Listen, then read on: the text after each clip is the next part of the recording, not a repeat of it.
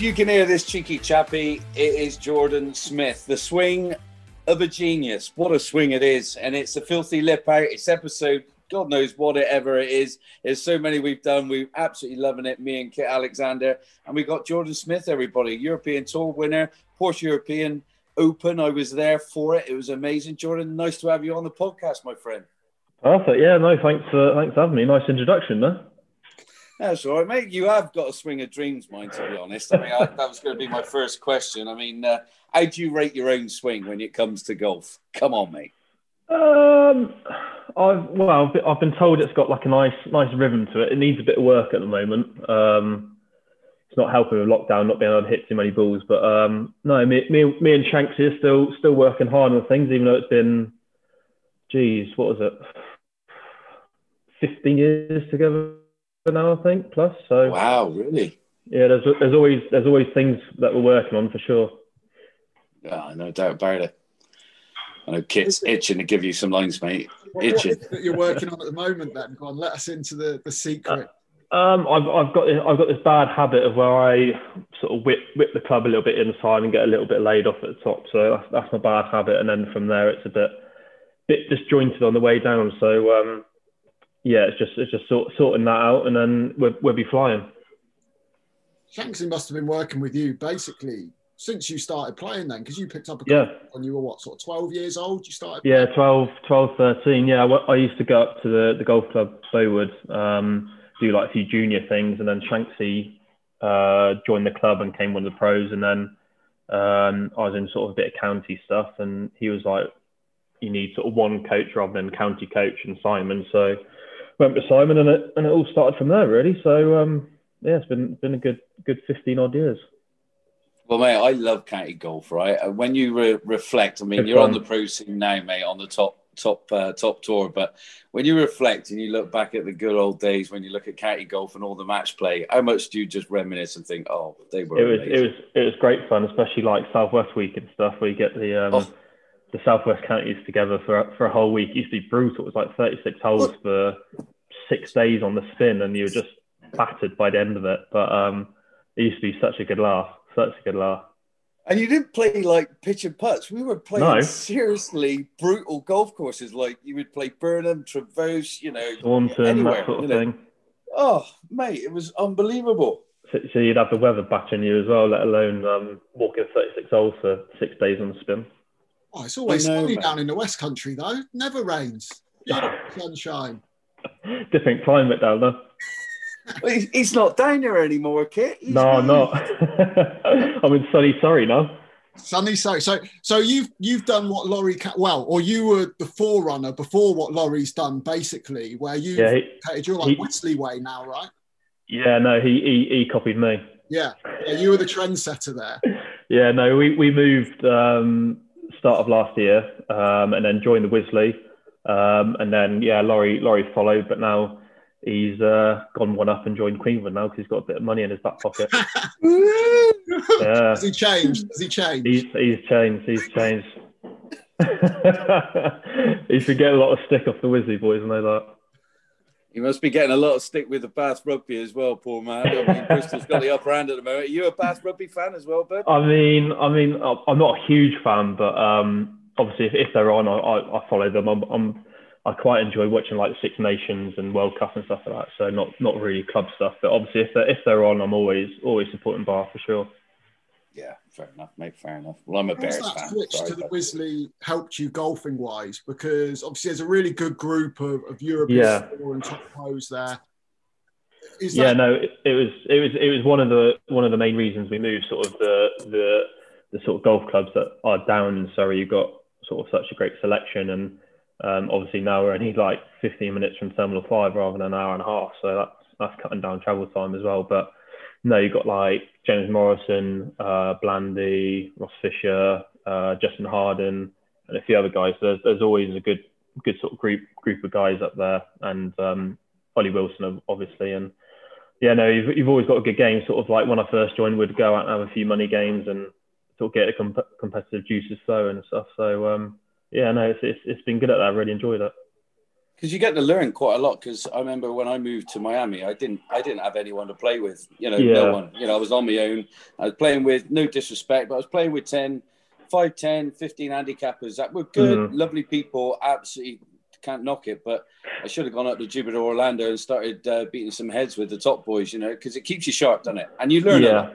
Definitely. I mean, you get into sort of having those battles on the course, even if it's only for like 20 quid or something like that. But it's good to have a group of lads out there that you can always sort of have a game with, and the golf course out there is great. Like the condition of it, sort of the hitting surfaces on the range, and I can use my own balls, and the guys pick them up, put them back in the practice pad, and I got them there for next time, and it's always in great nick as well. So they've been really good to me so far. So it's been great.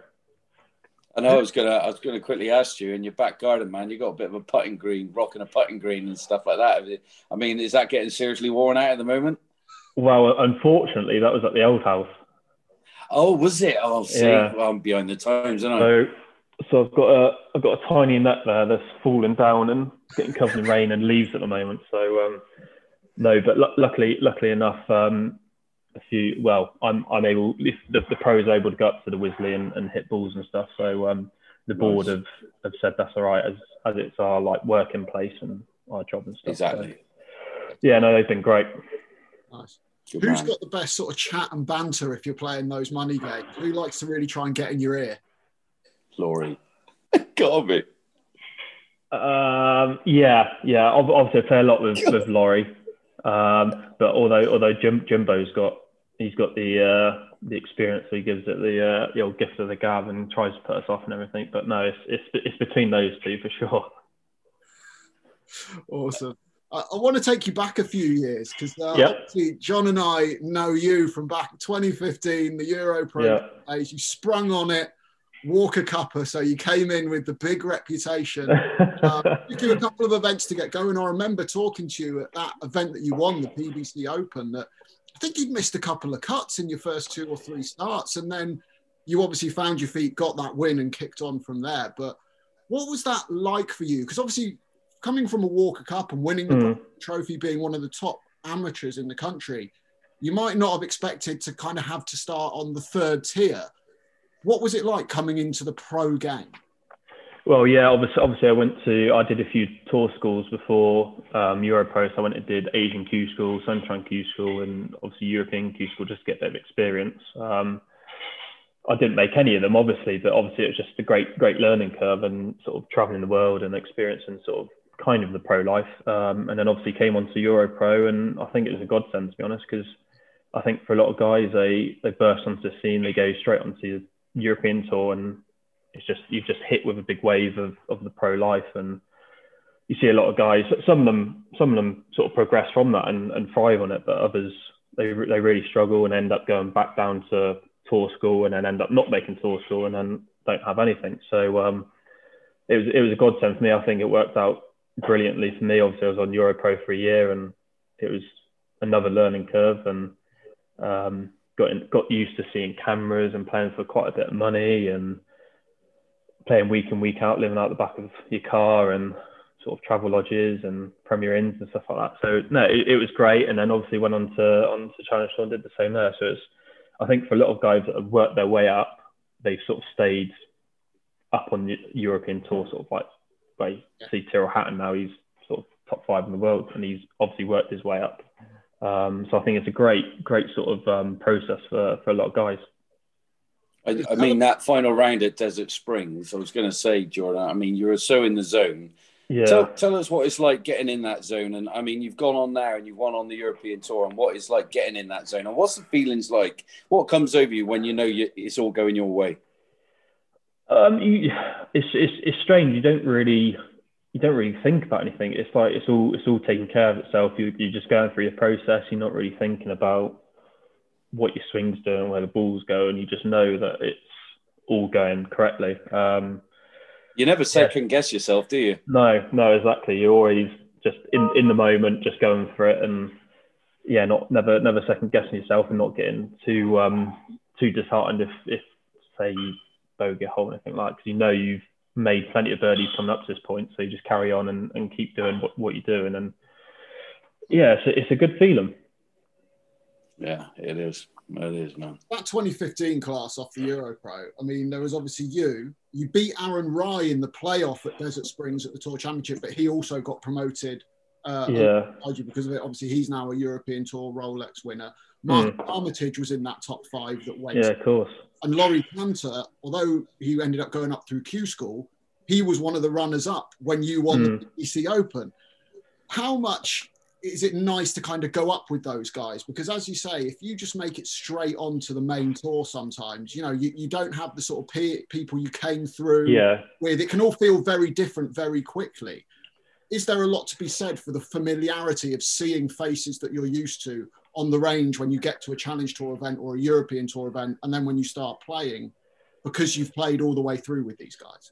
Yeah, definitely. I mean, it's definitely a benefit. Obviously, you do a lot of socialising, you do a lot of playing practice rounds with people and on the same flight, same hotels. So obviously you need that sort of friendship circle, and it's nice seeing faces that you've seen before. And lucky enough, I was in sort of the England squad, so a lot of those lads were on tour as well. And you definitely need a few friends there, because it can be quite lonely, and if you don't have a lot of friends, it's hard in the evenings with going out for dinner or by yourself. And you just need those friends around you to spur things on, and then you can have a bit of fun while you're out traveling as well. When you got onto the Challenge Tour, obviously it didn't take too much adjusting, because you won twice, you had 2 third place finish and won the Order of Merit in your first season. But did it feel different, or was it just simply a continuation of what you'd done in your first year as a pro on the EuroPro? It was a bit of both. It was definitely a continuation of how I was playing and how I was feeling. But obviously there was a big change in going to different countries like Egypt. You know, I'd never thought playing on EuroPro that I'd be going to Egypt to play a Challenge Tour event, and sort of Kenya and all the other places. So it's definitely a massive step up, and the prize money is quite a big difference as well. But yeah, for me, it was just carrying on the same sort of mindset and the same performances from EuroPro, which was lucky enough. And yeah, like you said, I won my second event on Challenge Tour, so that got me off to a perfect start, really. Yeah. And then a fast start when you got on the European Tour the next season, because your third start as a full member was the South African Open. Sunday, you're there in the final group with Graham Storm and a certain Rory McIlroy as well. Take us to that. You must at this point be thinking, this professional golf, it's a piece of this. It's easy. No, I wasn't quite thinking that. I was just thinking that with each stage that I got at, that I'd got the game to sort of compete with those guys. And yeah, that week was mental, mate. It was absolutely mental. There must have been half of South Africa that turned out. It was incredible, especially with like Rory being there, just going on that first tee, and it's actually lined all the way down, and then come up the 18th as well. There was sort of 30, 40 deep running up behind you up to the green. And yeah, it was incredible. And yeah, it was just nice again to get off to another good sort of hot start on the European Tour on my first season. So what did you learn from that experience being in the final group? Because you played a really good account of yourself, ended up finishing third, I believe. Storm, of course, won it, beat Rory. Yeah. But that learning curve must have been incredible. You must have taken so much away from that week. Yeah, I think that was a big confidence booster with me, because obviously I was new onto European Tour, and I had many starts up to that point. So it was just a big confidence booster going into the rest of the year, that I could compete, I could win. And obviously later down that year, I ended up doing so. And it was just a massive confidence booster for me. Yeah, I think Thomas Bjorn was watching you with eagle eyes, mate, ready for the Ryder Cup, thinking, is this man going to be, have I got to give him an automatic pick at some stage, showing some great form? Yeah, no, that was, I remember in Italy, I played with him. We played together that year, and we had a sort of good conversation afterwards. And over the years, I've got to know him more, and he's a great guy, but that conversation was scary. He scares the living shit out of me, but no, he was great. He was just sort of giving me a big sort of confidence booster and telling me what I sort of needed to improve to maybe get onto the Ryder Cup team. Sorry, and yeah, no, it was just great to have that conversation on my first year. Did that put? Well, I'd imagine it must have put a little bit of extra pressure on you, mate, when you have that chat, because obviously it's all our dreams, isn't it? You know, you want to play a Ryder Cup. Yeah, no, obviously that is everyone's dream, and unfortunately it didn't happen that year. But obviously you never know down the line. So exactly. Yeah, it was a great track just to have and to be thought about in that sort of team was great. What did he tell you, and what was so scary about that chat? He was just saying about, obviously, my swing. He was just saying don't change anything in swing, just keep hitting that hitting, but just really concentrate on my putting, which has always been sort of my sort of weakest point, and that's what I've changed this year. Gone and seen a putting coach that I've taken on full time, so hopefully things will progress. Talking about all-in putts, what about when you were mic'd up on the golf course? And you said, I thought I was going to break off the left. He went, yeah. Well, you know, come on, tell us all about that, man. He's a legend, isn't he? He was playing up to the cameras. He knew they were there. Yeah. He wanted his 5 minutes of fame, didn't he? Yeah. But no, it's just typical him. He's a great guy, and unfortunately we're not together now. So that finished the start of this year. But he's still the best man and stuff like that. We're still best mates. But no, that was hilarious. No, he loved every minute of it. I bet he did, mate. He was too cool with the cameras on him, I think, for a caddy. He was too good at it, I think. Too natural. Yeah, no, and obviously he's with Marcus Armitage now, so I'd love to see those two mic'd up. Yeah. Oh my God, really? Oh, that's amazing. That's amazing. That would be incredible. I think you'd have to probably get the bleeper out quite a lot. Yeah, you'd want a slight delay on that going out, wouldn't you? Well, luckily enough, when they asked us to do it, they said obviously there's a delay, and if you do get caught swearing, there's no fines. So I was like, well, here we go. You were one of the first when they were starting to mic up the players and the caddies during a round that were willing to do it. Why were you open to that? There were lots of players that weren't. Yeah, no, I got asked the week before, actually. I think it was, I can't remember what day. I think it was on the Saturday of the week before, and I was just like, look, if I'm going to do it, I'd like to do it on like a Thursday or a Friday. And then they asked us to do it at Kelson one of the week next week on the Friday. So I was like, yeah, I don't mind doing it. And then I think Rory actually said to me that I was the first one that had been mic'd up to shoot under par, because everyone had just lost it and just shot like millions over par. So, but no, it was good fun. Obviously, I had to watch myself with what I was saying, and there was a guy that was following us all the way around for the whole round, and he was listening to everything, even like when we went to the toilet and stuff like that. So he must have heard all sorts of crap. And I literally. think literally, and he had the button to sort of I think mute it or like bleep it just in case. So he was the guy that listened to everything and pressed the button just in case. Thanks. How'd you get that job? I'd love to be like the chief bleeper. You bleep out or cut out at any time. What a job. It's so good. A few changes in the team this year then, obviously with the new caddy and the new putting coach. Who have you got on the bag? Who are you working with on the putting, and what are they bringing to the team?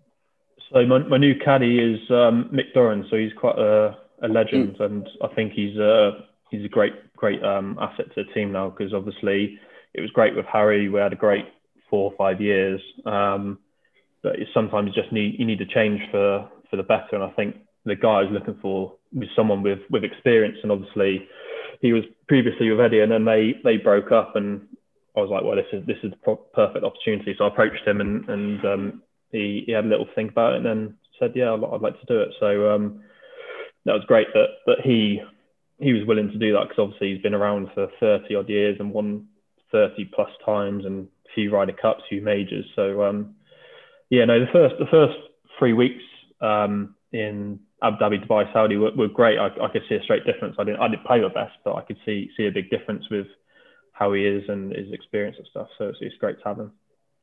You got a busy schedule coming up, Jordan? Got a busy one? I'm going out to Qatar. Are you heading that way?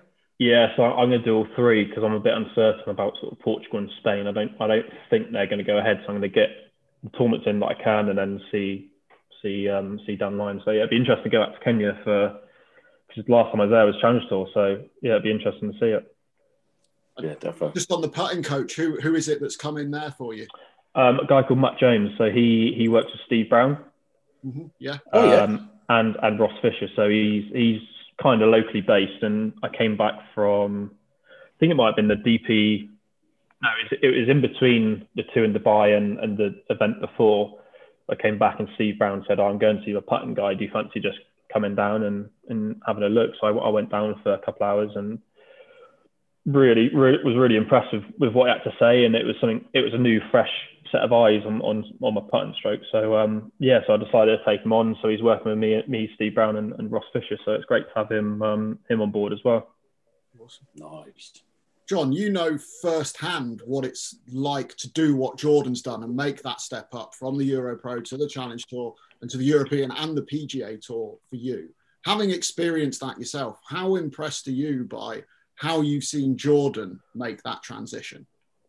Well, I think Jordan's done it right. And, in a sense of come up through the levels. Mine was a bit sudden and I was like a rabbit in the headlights, all of a sudden just bang, I'm straight there, and I'm, on the PGA Tour. And yeah, I really and honestly didn't have time to think and really just probably got a bit too big for my boots too soon. Didn't bleed myself into it, like Jordan did. And I think, I was a bit of a handsy player and a bit of a maverick at the game. But, Jordan's got a beautiful golf swing that which I pay an absolute fortune for, because honestly it would, it'd make me millions, but and get me winning. But it's, I think he's done it right, and he's only going to get better now because of that. I think that's the best thing about it.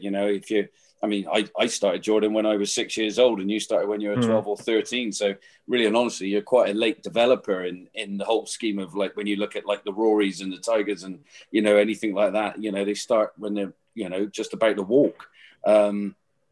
But it's brilliant, mate. And I think obviously what I've seen with Jordan over the years, just his mentality and everything and patience, I think patience will prevail in the end, won't it, mate?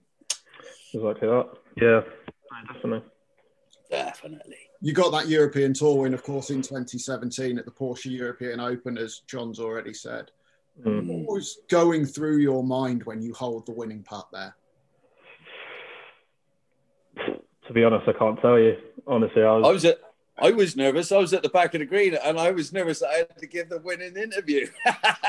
Yeah, no, I honestly can't tell you what I was thinking. I vaguely remember just telling myself, look, I've held this 6-5 footer hundreds of times, so just go ahead and do it. But apart from that, I honestly can't tell you. It was all a bit of a blur, but it was some experience, that's for sure. It was great, sort of leading it from Thursday to Sunday, and then obviously getting into the playoff and getting it done. So yeah, I can't tell you, unfortunately.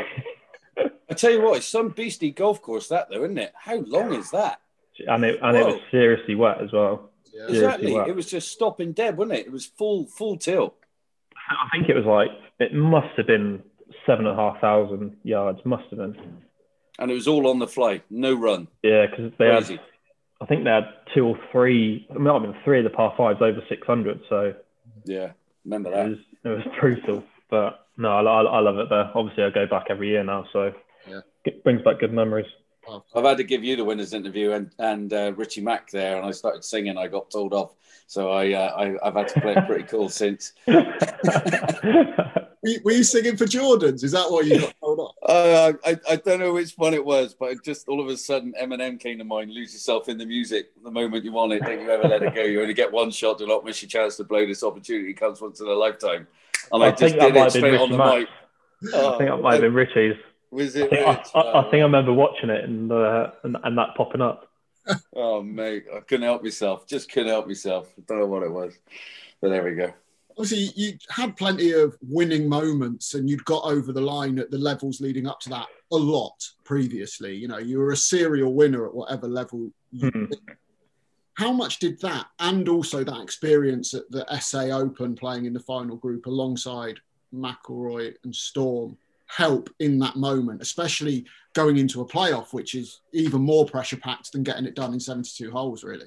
Yeah, obviously up to that point, I hadn't won on European Tour, hadn't won that year. So again, it was brand new, but obviously I went back on the experience of the Challenge Tour and South Africa, being in the final group and being in contention, even leading. So it was, I even surprised myself how sort of well I handled all those situations. And obviously coming up each year, one year after the other, obviously it all happened quite quickly. So again, I didn't have any bad experiences or mental scars or anything to think about. So it was just all new, and you know, it was just a new experience for me. So nothing really bothered me too much, and it just worked out for the good.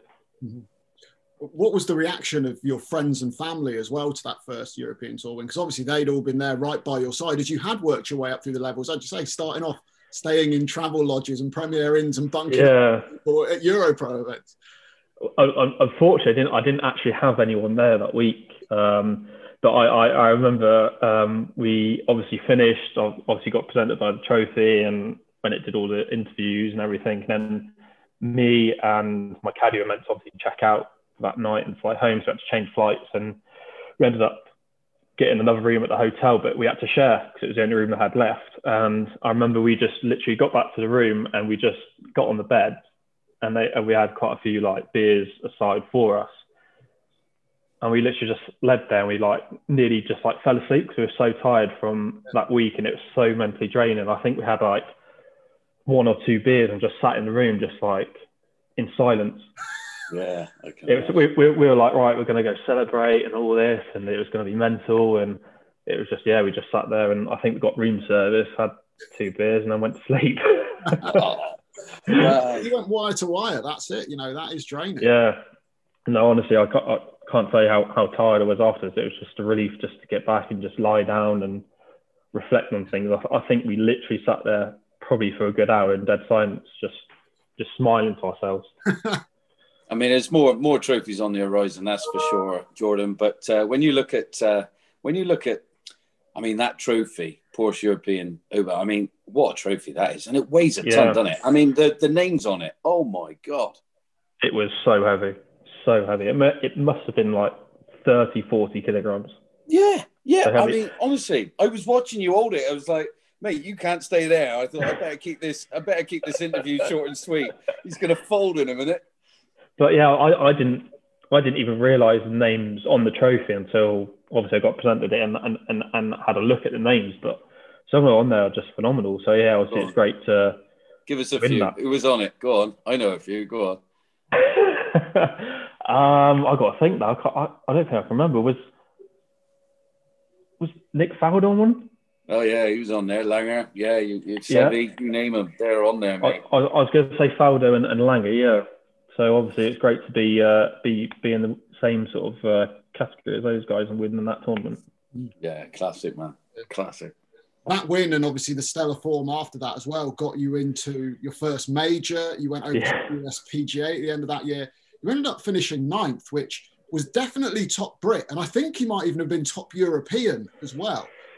I can't remember off the top of my head, but I was definitely top Brit, I think. Yeah. I mean, for that to be your debut major experience, you hadn't played a huge amount in the States up till then, a little bit as an amateur, and the Walker Cup was over there. But what was that like, your first experience of a major tournament and to play so well? Yeah, I think that was only 2 or 3 weeks after Porsche. So again, it was all a new experience for me, new chapter. So obviously it was the first major, and we got there. And I think I was like a rabbit in the headlights, seeing all the guys on the range, and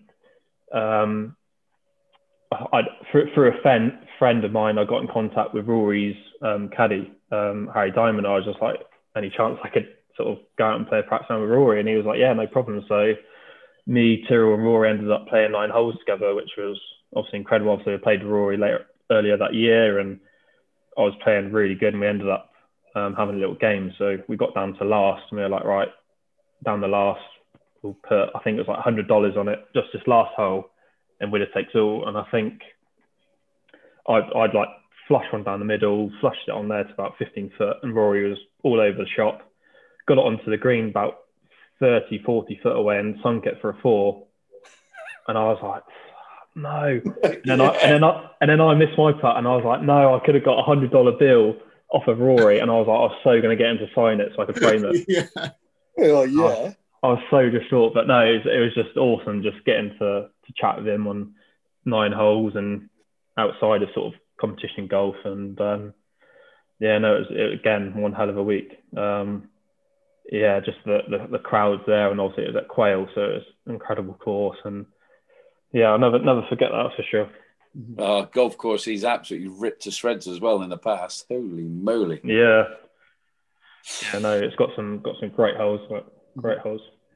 I wanted to ask you as well. Obviously, your career has just been a massive upward trajectory. You got that first win in 2017. Obviously, you're talked about in terms of a potential Ryder Cup. You've established yourself in a major. Then 2018 and 2019, and obviously 2020 last year was a little bit different. You haven't quite got that second win. You've had good performances. You've finished top 3.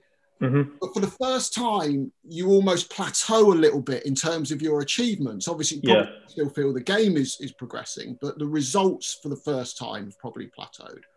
How do you approach that psychologically? Because that's probably the first time in your entire golfing life you experience that. Definitely. Obviously, with that upward trend, there's always going to be a slight plateau or a slight downfall with that.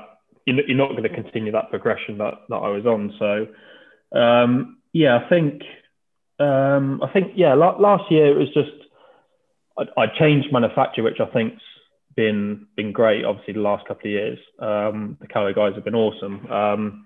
But I think there's been a slight dip in sort of my confidence, which I think happens to all the guys. And obviously, if you come out the other end of it, then you've got those, not scars, but you've got those things in your head that have made you stronger, and you can come back from that. And so I'm definitely looking forward to this year, even though it's obviously a COVID year still. But once things get back to normality, then looking forward to getting out there and competing again. Because I think for a lot of guys, the last year or two has definitely had a big effect on them, with not being able to socialise, not being able to get out the hotels. And so, there's been a slight dip in confidence and performance, but obviously it's always going to come back up. So, looking forward to what comes. You see him from your namesake at the moment, old Jordan Spieth, isn't he? He's coming back now into the fold, and he's been down in the doldrums. And Francisco Molinari, another guy who's gone from peak of the tree to to the roots, and he's finding his way back again. So, like you say, mate, you only get stronger through going through that. And it's a hard slog, and it's a mental slog, and it really gets you down. But you just know the benefits of being around a good bunch of people like you are, just brings you through it as well. And just keeping optimistic and positive is the way forward. So, yeah, mate, you're doing it right, and you'll be all right. Don't you worry about it. Exactly. Yeah, I learned a lot from last year. Obviously, they cancelled a lot of events. I tried to cram in as many as I could, and I think I played might have been 8 or 9 in a row, and got to Valderrama. And you guys might know, but I walked in after the first, midway through the first round. So obviously you don't want to be at Valderrama when you're so mentally drained, because you need to be on the money there. And I think it was howling, and I was getting battered, and mentally I was just like, I can't do this. I had enough. So unfortunately, I didn't want to. I tried to stay out there as long as I could, but just walked off, and I said I need to go home and take a week off. So mate, that's healthy, man. Those things happen. Yeah, they do, mate. I was looking at Keimer, and you look at Francisco. I'm pointing out them two because when the chips are down, their chips weren't down, but they decided to change their swing. And like Thomas Bjorn said to you, don't change anything, sunshine. Yeah, you're awesome. And they went and changed it, and then they fall by the wayside. Now they're kind of like going back to their roots, and they're finding it again. I mean, was that kind of dangling your carrot at that time? Were you thinking I need a change of direction, or were you just saying no, I'm sticking to my guns? No, I think I stuck to my guns. I was getting I was trying to work hard on the putting and my short game, and put a lot of time into it. But it just I never really. I'd say the stroke progressed, but it's all about confidence with the putting. I think once you see the ball going into the hole, then you just don't think about it. It all flows, and it's even like start around, you miss a couple of short ones, you straight away you're like, oh, it must be my stroke, or I must be doing this, must be doing that. So I think from that I put a bit of pressure on myself to get my putting sort of sorted, and if I missed a few short ones, then I'd get quite hard on myself. But it's all learning curve, and like we said, you always come back stronger from those sort of thoughts. You're here, man. Yeah, it always fascinates me how much the personal side and what's going on in the personal life and just away from the golf course can affect golfers. Because, you know, as fans, we watch on and you're all superstar athletes. We just see you in the golf bubble. We often don't appreciate all the other pressures that are going on. You mentioned, obviously, and everyone that we've spoken to who's a golf pro and is out on tour covering it as a pundit, like John does as well. The strains of being in that bubble and not having the social downtime. And so you played 8 weeks in a row in that environment. That's got to take its toll. How much is that underappreciated, do you think? And how much is it important for you to just make sure you're happy and balanced away from the course so you can actually do what you do best on it? Yeah, no, I think that sort of being happy off the course is a massive, massive part of playing good.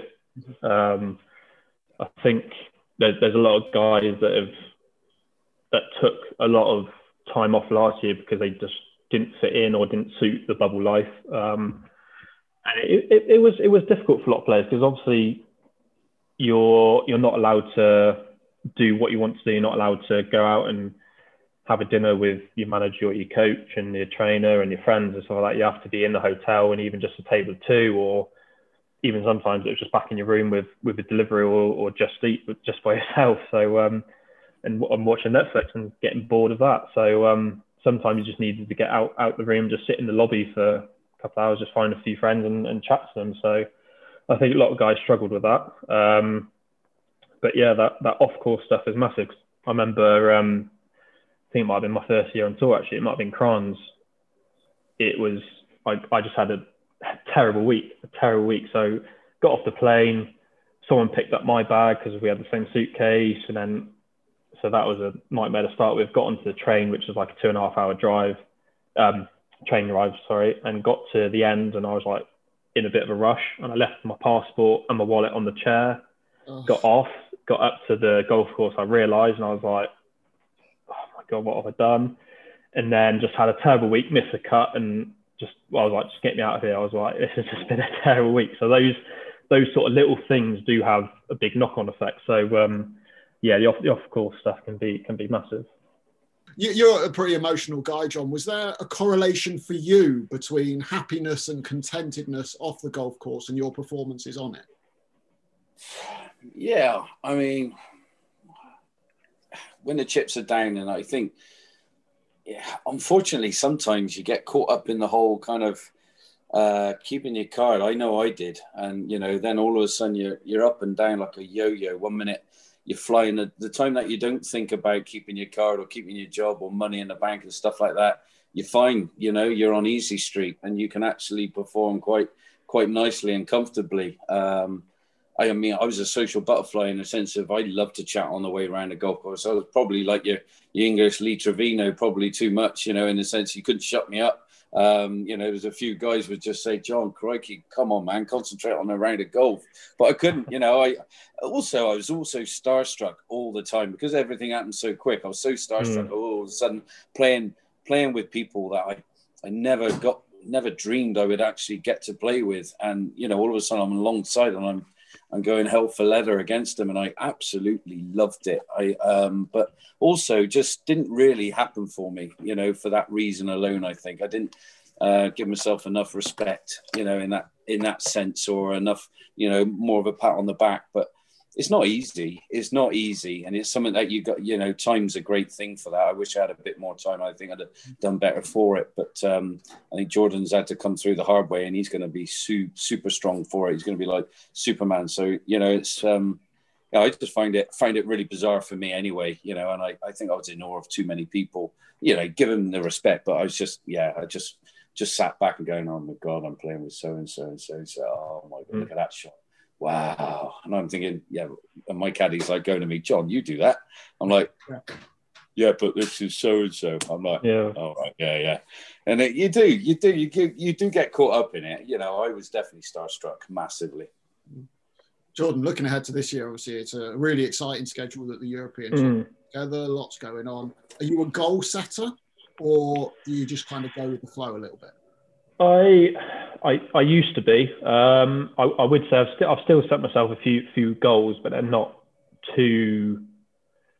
I'm not too worried about them. They're there in the background, but I did used to set myself goals, but they used to be a bit too unrealistic. I like to set a few goals that are sort of realistic, a bit out there, and maybe one or two that I could reach, but it's quite a tall ask. So this year's exciting. It's nice to have a fair few events back in the UK. It's just a shame that we're probably not going to have spectators there, but you never know with the whole lockdown stuff being eased. So it'd be great to have sort of 4 or 5 weeks back to back in the UK with tens of hundreds of thousands of people there. So yeah, really looking forward to it. Yeah, you're a momentum guy like me though, Jordan. Like once the crowd's on your side and you start holding a few putts, you want to hold a little more, and it gets you going. Yeah, I'd definitely believe in that. Yeah, for sure. I think a few guys sort of struggle with nobody being there. It's sort of just you struggle to get yourself up and sort of get yourself pumped, because sometimes you sort of go out there, and even if you're in the final few groups, there's no one there. There might be a couple of cameramen, but it's a bit strange. But no, it'd be great to have hundreds of thousands of people back there sort of cheering you on and playing in front of them and stuff. So yeah, it'd be great. It's like when you see Rory, he's such a crowd pleaser, and he's down for a lot more people to be there or thereabouts, to cheer him on, because he just wants to go bananas. Yeah, exactly. Yeah. It was like at Wentworth last year.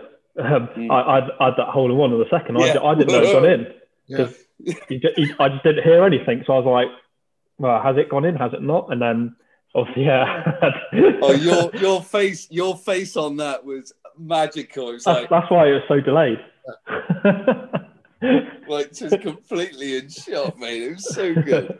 You can't do the super reactionary sort of big celebration. It looks a bit strange. Time has passed. You're like, oh, I'm thinking about it. What do I do now? Yeah, exactly. So yeah, it was because I didn't hear anything. The light was a bit weird. So I was like, has it not? And then you don't hear anything. And then the guy on the camera was like, yeah, it's gone in. So I was like, yay. As you were on the side of caution that way than celebrate like a mentalist and get down there and it's actually just flown through the green or something. Yeah, or come up like 40 short. Oh man. I wanted to ask you about home life to an extent, but not entirely home life. Cats. Now you have got you and your fiance, wife, friend. I don't know. Fiance. I haven't got that. You and your other half. Congratulations. I've got 2 cats that look awesome. They're like mini little leopards. Yeah, they're Bengals. They're incredible. You hang around a lot with Eddie Pepper and stuff as well. He's a big dog guy. There are a lot of dog people on tour. He is, yeah. Tell us a bit about the cats and any dog-cat rivalries with Eddie Pepper or any of the other guys. I was a massive dog person. I never had dogs, but I just love dogs. And then obviously met Ellie, and she's turned me into a bit sort of cat crazy at the moment. So no, they're great. They love the new house. They can run about, and we've got them a little because we're not letting them out because the vet was like, don't let them out because people might nick them because they're quite striking and stuff like that. So we've got them a little sort of play area outside, which is all boxed off, and they love it out there. And yeah, they're great. They can be a handful at times, but no, they're great. I was trying to see if one was around. That would have been class. Don't worry, man. Don't worry. What breed are they? So they're Bengals. Bengals. They're so they're not bagels. Bengals. so they're the most sort of dog-like cats. So they come and greet us at the front door. We play fetch with them, and yeah, they're the most like dog-like. Oh, you could be onto something there. My girlfriend, we're thinking about getting a puppy or a dog. I love both cats and dogs, so I want to get one of each, essentially. Yeah. Have that weird little interspecies friendship going on. I think they say if you want to have a dog with a Bengal, you should sort of get them at the same time when they're puppies and kittens. There we go. We've got one now. Excellent. We've got a Bengal appearance. There we go. Hey! Oh wow! Look at him, so man. Cool. So this is the boy. This is Cubby. Cubby. Is it a boy and a girl? Yeah, they're brother and sister. Nice. Oh man, lovely. Hey, he was loving it. Oh, that's awesome. Thanks, Jordan. Because we were only going to get the one, so we were only going to get Cubby, the boy. But when we went and visited them when they were kittens, the brother and the sister were always playing together. So we were like, well, we can't split them up. So ended up getting two. Oh, mate, I think it's a wonder having pets. I really do. I mean, I know it's not for everyone. I mean, I had a dog and 4 cats. And I had 2 dogs. Unfortunately, one just passed away, unfortunately. Our oldest boy, 15 years old. Ozzy after Ozzy Osbourne. And now we're left with Dylan after Bob Dylan. So he's, he's rocking and rolling on his own now. So he's, but yeah, they're lovely pets. And in these hard times as well, they're a massive thing to have, aren't they? Yeah, it's great for Ellie to have that sort of bit of company when I'm away as well. So it suits all sort of everything. Yeah, definitely, man. Have you managed to persuade Eddie to consider a cat? You've gone from dog to isn't it? That's too far fetched. No, he's well into his visitors, isn't he? Yeah. He loves them, man. I was going to ask you, what's some funny tales, mate, on tour? You, Eddie, and the boys. Any tricks on the golf course you played on them, or in their lockers, or stuff like that? Because I remember we used to do a lot with the locker rooms on the PGA Tour. I don't think that happens a lot now, because obviously there was a bit of a thing with people tampering with people's clubs. I heard about that, yeah. I don't think that goes on anymore. I think that's quite old school now. Oh, I'm glad I was part of the old school, man. It's just Benson and Poulter that are just at war, isn't it? Yeah. On their socials and doing their tricks to each other. That's away with it. That's seriously going to get out of hand. That is seriously going to get out of hand. That's going to go crazy. We've always seen the recent one with Poulter sort of wrapping Stenson's car, haven't you? And spray painting his wheels pink and all of that. You'd love that though, John. Right colour. I would love that. Really? You think I'm a pink man? Oh, really? Sweet. Yeah. That's the man who loves his pink. Okay, Alexander. Bit of colour, a splash of colour here and there. Oh, yeah, mate, yeah, totally. I haven't dyed my beard or anything like you did early in lockdown, but I haven't gone that far. Who are your favourite people to sort of hang around with on tour then, Jordan? Obviously, you've got a pretty good group with Eddie and Rory and stuff. You've mentioned Thomas Bjorn's given you some great advice. Who have you been fortunate to sort of bend the ear of over the last few years? I think the main sort of guys that I hang out with is obviously Eddie, Laurie, Steve Brown, and sort of a lot of time with Callum Shinkman as well. So we've all sort of we knew each other sort of going up the stages, and I think a few of us use the same coaches and fitness coaches guys. So we see each other a lot, and obviously we're all pretty local now, so we all sort of try and play as much as we can. Thinking about airbending, you think. Yeah, I mean, like I said, that conversation with Thomas was pretty scary, because that was the first time I've been with him sort of one-to-one, and you hear all the stories about him, and he's quite a intimidating person, but he's soft as butter. They want to get to know him. Yeah, that he is, man. We've been lucky. We've had him on the podcast. He's a legend, man. I was going to say, you don't want to get the wrong side of him, though. No. That's why I give him a crate of old proper drop cider. He loved it. Yeah, keep him really good book. Yeah. Is there anyone else that surprised you? Because obviously all the players have their reputations. Even as a player yourself, you hear about it. Is there anyone that once you met them in person, you were surprised at what their character was like? I mean, Rory definitely surprised me when I played with him. He was just, obviously he's like this superstar, and I was in awe of him, and one of the best players in the world. And you think, he's not going to talk to you, he's going to just get on with it. But he was just like a normal guy, and it was great. And sort of every time I see him now, he always sort of says hello. And like I played with Matt Kuchar one year, and I think literally like a year later, I walked past him. I was expecting him just to like blank me, so I was just like sort of looking at him, and he was like, "Oh, hey George, hey, how are you?" And I was just like, "Shit, he actually remembers who I am." I was like, "Yeah, that's brilliant." And then who was it? Phil Mickelson. So I think it was year before last in Saudi. obviously he was doing that coffee blend thing when he was just drinking coffee and losing loads of weight. And I was quite interested. I was going to do it myself, which I did.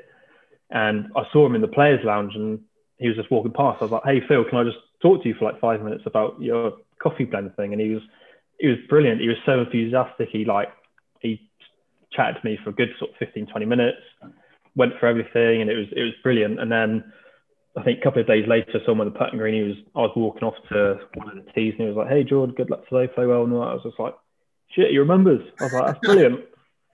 Oh, man. I remember we were at a golf tournament, the 84 Lumber Classic, and over in America. And obviously being an M, my locker was pretty close to his. And I'd missed the cut and he'd made the cut. And I was going down to clear my locker out. And I can't tell you what was written on my T-shirt.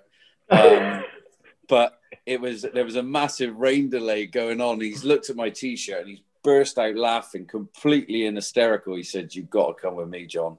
So he's like, nearly grabbed me by the hand and marched me into the players' lounge and said, "Hey, boys," and they're all there. You name them, they're all there because it's obviously peeing down with rain outside. And I just stood there like a prize prune with this saying across my chest and.